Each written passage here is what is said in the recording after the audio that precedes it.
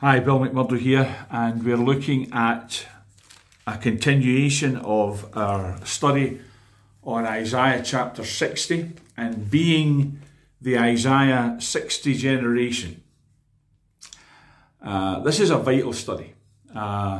This is beyond important. It's of massive importance at this time. So let's just get into it. Arise, shine, for the light has come, and the glory of the Lord is risen upon thee. We looked at that verse. For behold, the darkness shall cover the earth, gross darkness of people, but the Lord shall arise upon thee, and his glory shall be seen upon thee. It's interesting how we're told that we've to arise, but then told that as we do that, when we do that, the Lord will arise upon us, and his glory shall be seen. We're talking about manifest glory.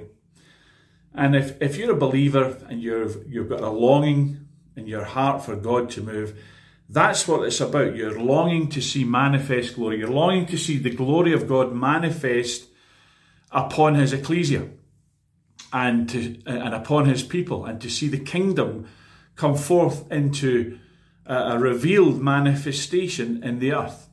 And here in Scotland, that's what our longing is for. We're starting Arise Scotland meetings. We're initiating this Arise Scotland project that we're really just positioning ourselves, praying, preparing and positioning for revival. And not just for here in Scotland, but hopefully and believing for a move of God that will impact the nations. Leading the nations is what we're all about at this time. And Isaiah 60 is that generation. And that's what we're going to look at. It says here, the Gentiles or the nations shall come to thy light, and kings to the brightness of thy rising. What God does upon you, and what God does in you, and what God does through you is meant to have an impact that brings people, that attracts people, and not just Joe Blogs. Kings to the brightness of thy rising. Now, I'm going to say this to you, I'm reading into this, that's not just bringing leaders, because it should, but it's also saying, I think, it's talking potential here. What it's really saying, it will attract leaders, it will attract governmental leaders, it will attract politicians who don't have a clue how to govern nations. And it means that, and I want to emphasise that, but I also think it means, when it says kings to the brightness of the rising, it means that we're to disciple people to become kings and priests. That we're to raise up a generation of kings, of leaders, of people who can go forth. So people who have that call of God in them to be kings and priests and function apostolically, function governmentally. It's talking to them. It's saying that the brightness of our rising and the Lord's glory being seen on us will attract people who have that call of God in their lives to be leaders themselves and to lead the nations. Oh, wow, that's exciting stuff. Then it says, lift up thine eyes round about and see. Sometimes you have to get your head out of the doldrums and see. You have to look. You have to fix your gaze on something and say, what am I looking at here? It says, lift up thine eyes and see. All they gather themselves together, they come to thee. Thy son shall come from far, and thy daughter shall be nursed at thy side. This is just symbolic language for saying, look, revival. Look, the great awakening is coming. Look, multitudes are coming. Nations are coming. Multitudes are coming. Peoples are coming. Kings are coming. They're all coming. They're all gathering themselves. You know, I like that word gather. I like that word gathering. It means that God is doing something to bring people together for a purpose. And that purpose isn't just revival as an end in itself. We've just been done through talking with a brother about the Kilsyth revival that happened in the early days of the 20th century and its importance to the whole Pentecostal movement here in Britain. Guys like George Jeffreys were involved, Smith Wigglesworth. What came out of that revival in Kilsyth and previous revivals, going back, further in time, God has a purpose, and that purpose is a gathering. a gathering of people. And the purpose isn't, as I said, just revival in itself, but it's transformation of the nations. It's societal transformation. It's bringing a kingdom culture. It's a harvest for sure, but it goes way beyond just getting a bunch of folks saved. And I'm looking for more than that in Scotland. I'm looking for transformation. John Knox brought a reformation to Scotland, or God did through him. And we need reformation, transformation, all of that today. We need it. We're in dire need of it. And I want to say this, because this is on my heart to say. We got to stop having this pleading for revival. Okay, I'm not saying if God leads you to plead, please understand, but we've got this thing that the more we bawl and squall, the more we beg and plead, that God is looking for that. You know, there's an insult a little bit to the Lord there, because it implies that we want it more than him. It's like, well, he can't really be bothered, but if we annoy him enough. And I don't think that's the case. I think God is more ready to send revival than we are to receive it. But we have to sometimes redefine our terms, even that term there, send revival. We're here. Because let me ask you a question. If God sends revival, who's he going to send it to, and who's he going to send it through? If you're here on the earth functioning as a body of Christ, or a member of the body of Christ, then he's going to send it through you. You're already here. You already got the Holy Ghost. You already have his word. You already have his plan. You already see the need. So what does he have to send? You're here already. When God sends something, he sends men. He sends people. Holy Ghost filled people. Are you filled with the Holy Ghost? Well, get more filled if you need to, but you're already here. So, and I've been thinking a lot about Evan Roberts in the Welsh revival, and he I think had a different attitude to revival than we have. We have something that looks like it can bring revival, which is a religious idea that if we just beg more, plead more, cry more, ask for more mercy, repent more. In other words, it's all about what we do, and it's not about what God has already done. And he's already done everything that we need for revival. Oh, he has to send it. We can't whip it up on our own. Well, there's a truth to that. But you know, he sent you. And if you're not God's answer to your generation, who else is? All right, let's press on. It says here, lift up thine eyes and see. In other words, it's already here. The harvest is already here. You just have to identify it and step over into it. That's really what I think Evan Roberts was saying, that he'd stepped over into that place of revival. He was there, I think, before anyone else was. And it's going to be a generation that steps into it, not a generation that stands off from it and pretends, and a lot of it is pretend, that they're longing for it, they want to see it. You know, the Lord put it to me like this. These people go up to the mountain, they look over, they circle the mountain, they look over at the promised land, and they say, and then they go away and they come back again the next week at the next prayer meeting. Why not just go over? Why not just step over into revival? Why not just be, as William Booth said, I'm not looking for a move of God, I am a move of God. I think we need more of that thinking, more of that attitude. Anyway, let's read on. The multitude of camels shall cover thee, the dromedaries, this is verse 6 of Isaiah 60, of Midian and Ephah, all they from Sheba shall come, they shall bring gold and incense, they shall show forth the praises of the Lord. All the flocks of Kedar shall be gathered together unto thee, the rams of Nebaioth shall minister unto thee, they shall come up with acceptance on mine altar, and I will glorify the house of my glory. That is what God is saying right now to Scotland, to your nation, to where you are, to you. I will glorify the house of my glory. Scotland was once the house of God's glory. Britain was once the house of God's glory. God wants to glorify his house. We're already his house. Here in Britain, we're covenanted people.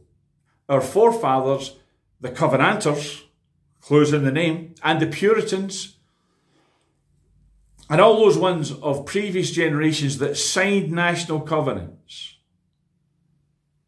signed them in perpetuity. They didn't just sign up themselves to their generation. They signed all future generations. You're covenanted, whether you like it or not. You might be watching this, you're not even a Christian, you don't like this stuff. You're covenanted. If your forefathers signed that covenant, it covers you. Now, if you are a Christian and your forefathers signed the covenant, it's glory time. But even if you're not, you're still bound by its terms. That's how this stuff works.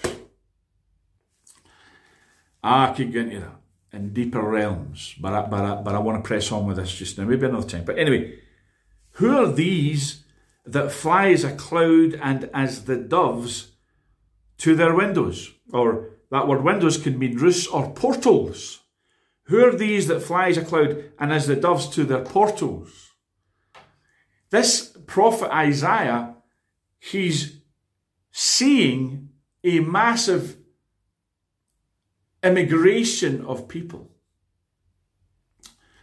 to the people of God. He's seeing harvest, revival, multitudes. He's seeing people swept into God's purpose, God's kingdom, God's Zion, God's family, we would say. He's seen that.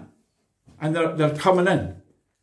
And it's interesting. It says here, surely the isles shall wait for me. The isles, we're in the British Isles, and I believe Isaiah was talking about a future generation of God's people in the Isles, in the British Isles.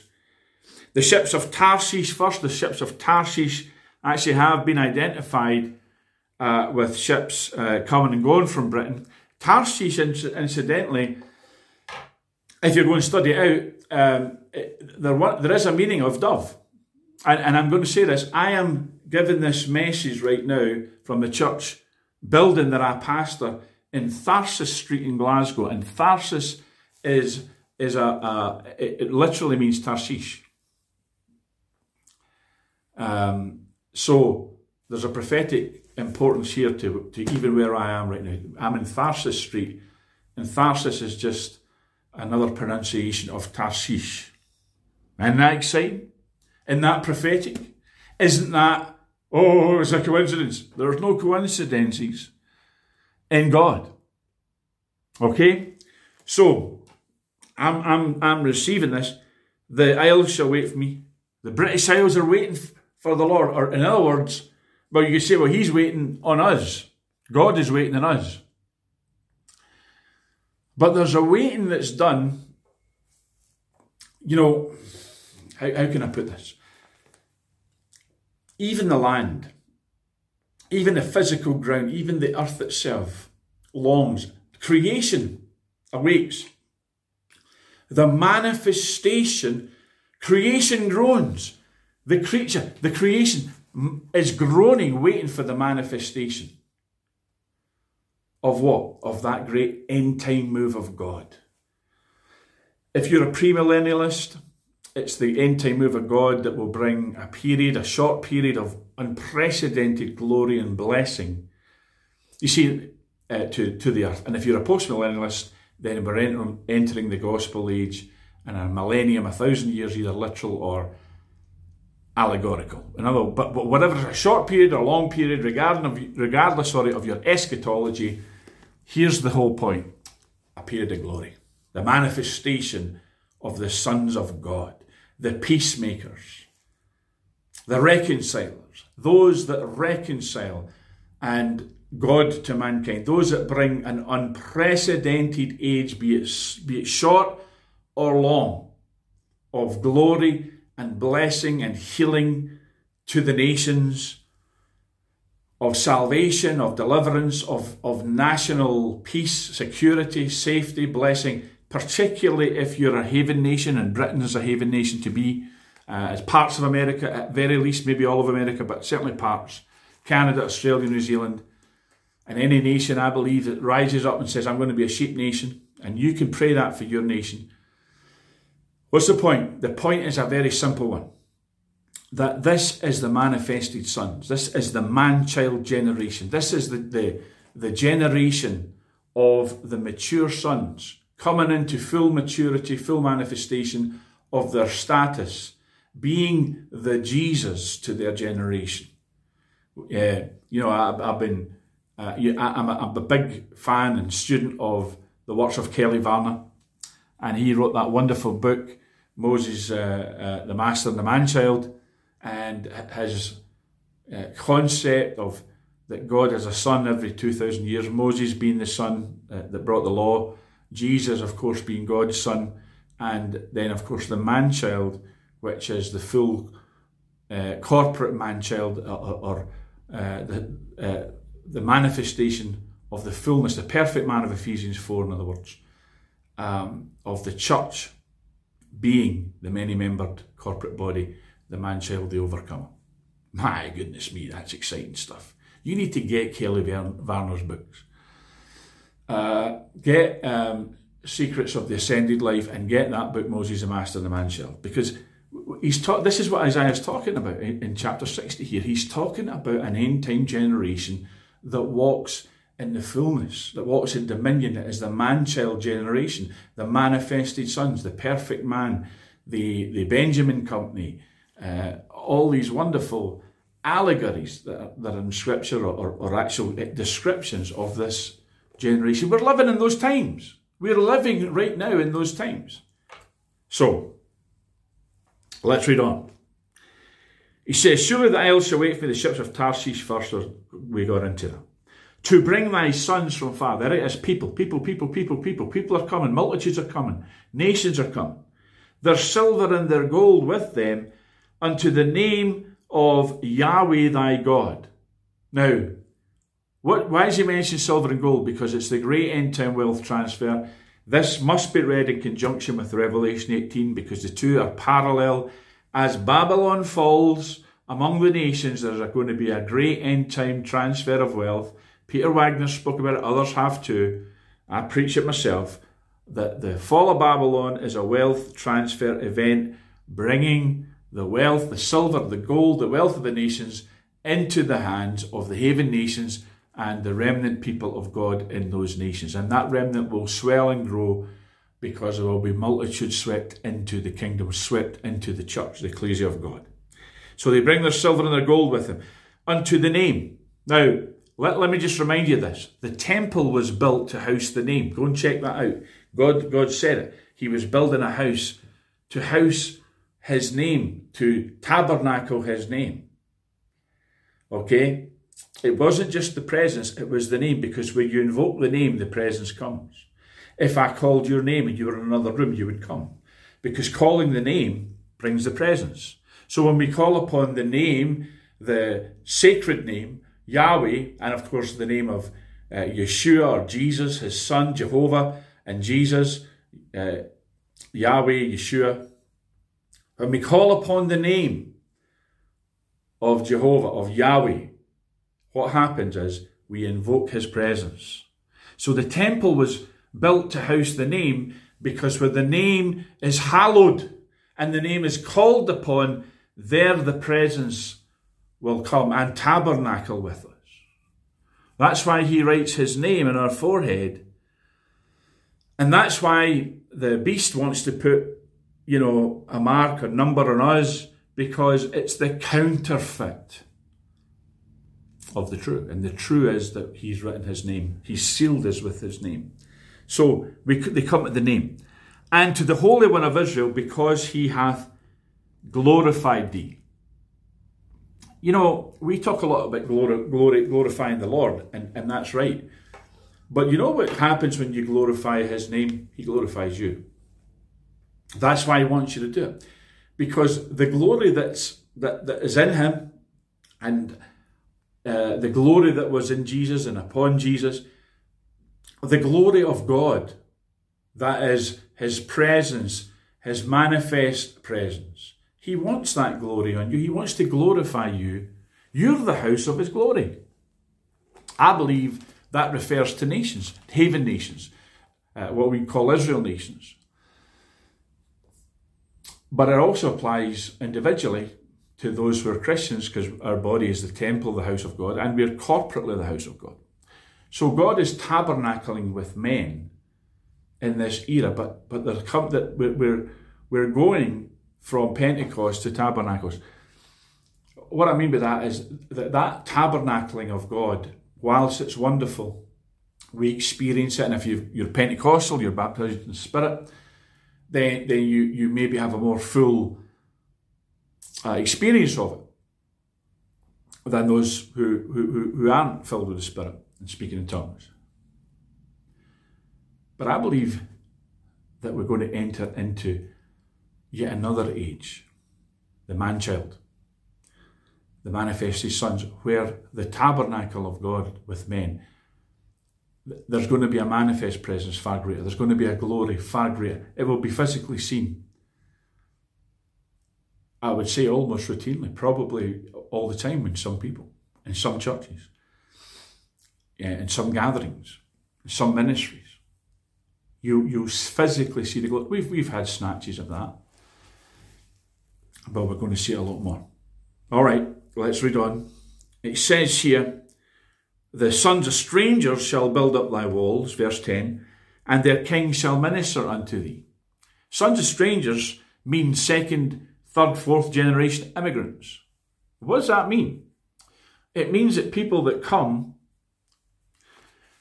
I'm talking really mainly about people that come from other religions, that come and dwell in our nation, that dwell beside us, and we've had a lot of that in the West, immigrants. They're going to minister unto us. They're going to be people that see the glory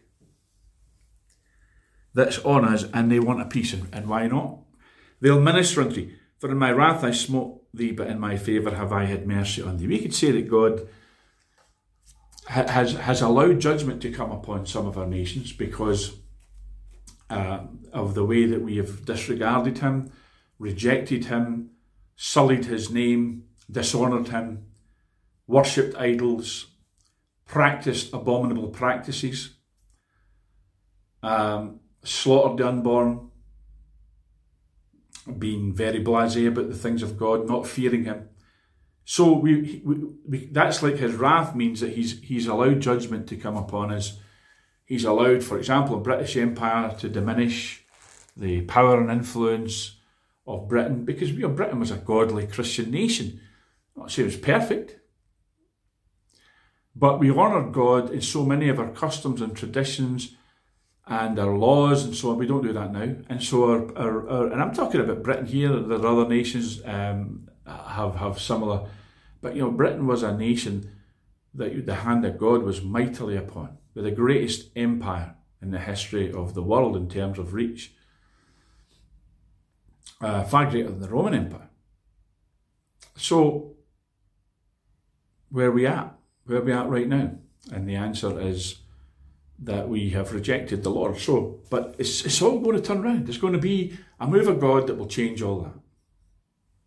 So he says that his wrath, he smote us, but in his favour, he's going to have mercy. Oh, he's going to have mercy. Therefore, it says, verse 11, thy gates shall be open continually. Gates is talking about a city. Cities had gates, and the gates symbolically in the Bible speaks about government, speaks about the place where it was not just the entry point and the exit points of cities. It meant that that's where decisions were made. That's where government was. The gates of a city speak symbolically of government. And he says, your gates will be open continually. Now, think about that in terms of this present moment in church, where our doors are, well, they're not closed right now, but they have been closed. And in some places, every restriction and imposition has been put upon churches to discourage their gates being open and just people can come in. And remember, you say, well, what's church got to do with government? Everything, because the word ecclesia means governmental assembly. So the government of God in the earth is church, is ecclesia, or should be.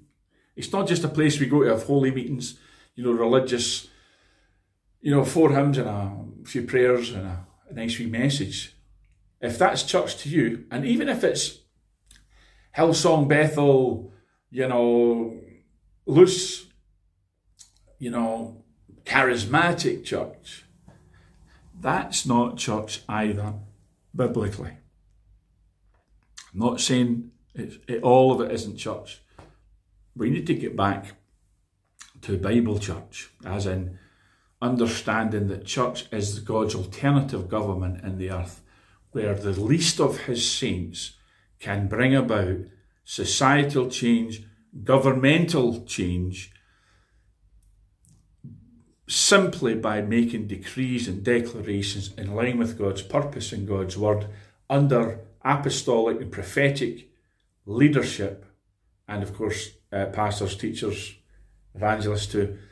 In other words, the fivefold ministry as a leadership structure, as the executive branch, and training up others to enter into these positions, so that we all come to that mature, perfect man that really any saint can make a decree sitting in his living room, and it changes the highest realms of government in the land. Now, not saying we sit and we do our own bossing about just off a whim. We do it aligned with God's purpose. We do it in line with what God says in his word, that God wants that things on earth be patterned after things in heaven. So there are no dictators, there are no Babylonian leaders, there are no politicians in heaven. There is only the government of God and designated ministers and servants, angels, cherubs, seraphims, whatever it is, and of course the saints. Mount Zion, the New Jerusalem, the city of God, the governmental structure and assembly of God, both in heaven and the glory realms and here on earth, connected through portals and through the connection that just as it is in heaven, so it's to be on earth. And we're the portals, we're the vessels, we're the ones that bring that about through our prayers, through our preaching, our proclamation, our very labours, our very existence. We become the extension of heaven's government and dominion, and we be that in the earth, and we work completely in conjunction, aligned with the throne of God in heaven. That's what Isaiah 60 is about. He says, okay, thy gates shall be open continually. The portals will always be open. The portals between heaven and earth, we're the portals. We're portals. We're the house of God. We're Bethel, not Bethel and Reading. I don't mean that. I mean, we're all Bethel. If you're a Christian, you're a Bethel. You're a house of God. You're a ladder. You're a portal between heaven and earth that can bring down heavenly realities into earthly dominions and realms. Now, thy gates shall be open continually. They shall not be shut day nor night. Now, remember he told Joshua, meditate the word day and night, and that's a theme for meditation. So your meditation of God's word makes you a portal to heaven. Now, let me ask you a question. Who was the leader of Israel after Moses? Joshua. So anything's going to happen governmentally with Israel is going to happen. Here's a big clue for you. It's going to happen through Joshua, God's appointed leader. So how are we going to get the government of God into Israel? Through Joshua. Meditating day and night. Downloading. All the time. Constant download. And as he downloads and his heart is full, he speaks it out, and the purpose of God starts to manifest and be built up from the foundations in Israel. That's what God wants from government leaders. And because he doesn't always get it, he wants it through leaders in ecclesia. And if you're in ecclesia, you're a Christian, you're immediately called to leadership. Even if it's just apprenticeship, even if it's just training. Because the purpose of the fivefold ministry, the leaders in God's ecclesia, is to raise up the ecclesia so that they themselves become redundant, because they've raised up mature sons and daughters who themselves become fathers and mothers to babes. That's how church is meant to work. That's how ecclesia is meant to work. That's how kingdom works, is that the fathers train the children from babyhood all the way up to adolescence to become fathers and mothers themselves. Fathers don't raise sons, they raise fathers.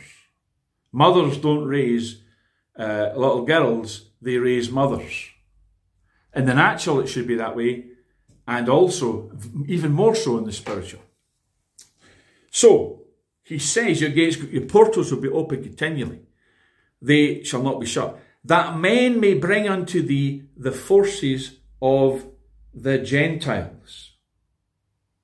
Okay, now we actually missed verse 5, and here's, it's not an accident, because I think we need to go back to it and read it in conjunction with verse 11. Verse 5 says, then thou shalt see them flow together, and thine heart shall fear, and be enlarged, or it will throb with joy.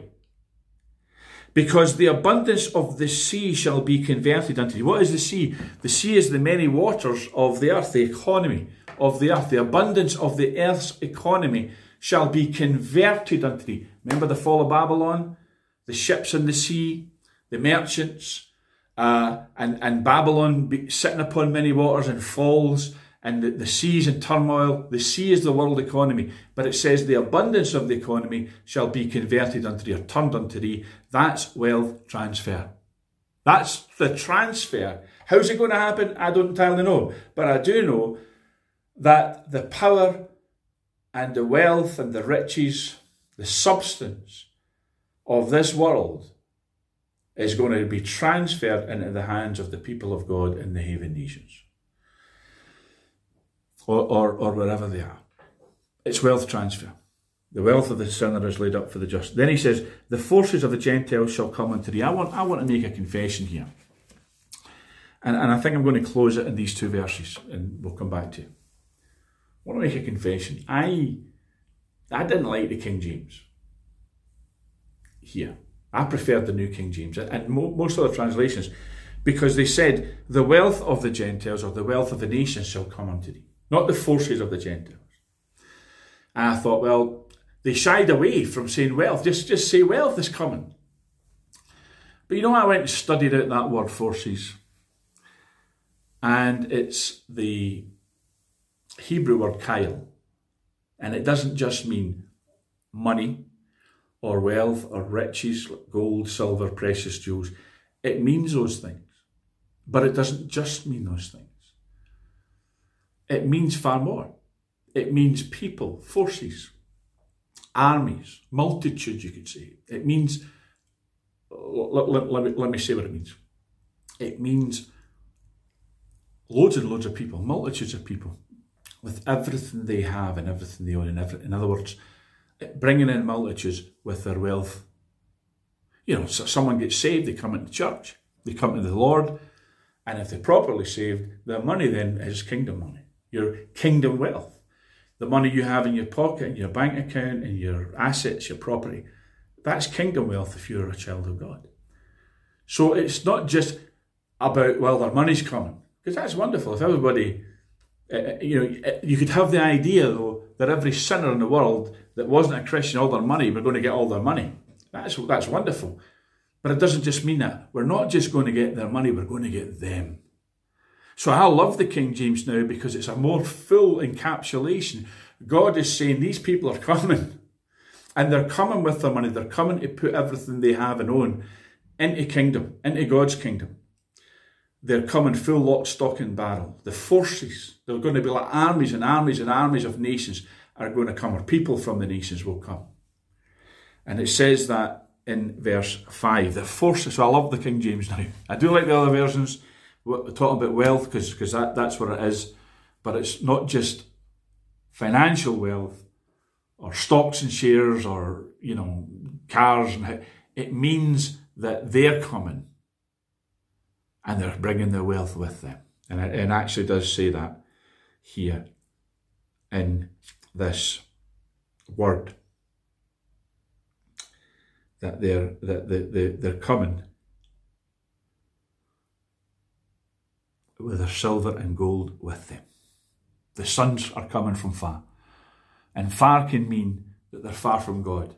And we look around, I look around Scotland and see a lot of people far from God. But they're coming in, and their silver and their gold with them. In other words, they're coming fully committed.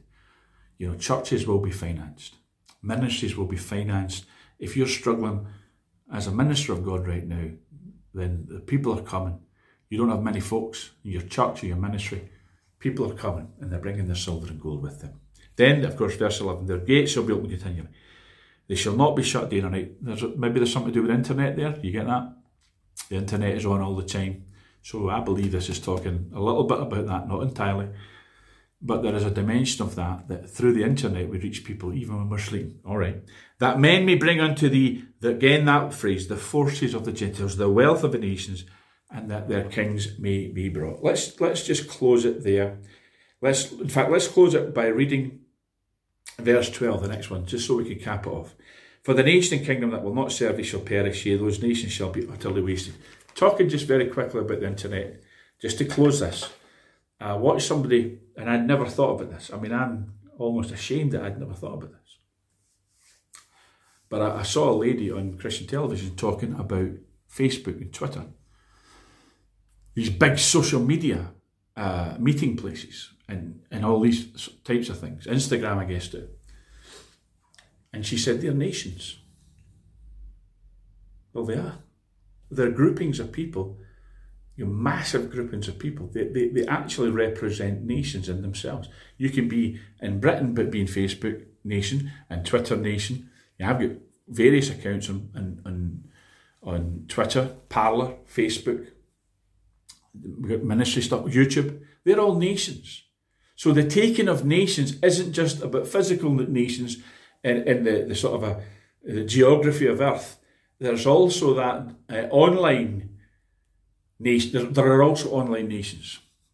And so maybe that's what that means about the gates will be open continually, so that we can take through Facebook, Twitter, or take these nations for the kingdom. And because their gates are always open. Isn't that exciting? Well, we're continuing this message. Isaiah 60, we've got a lot more to look at.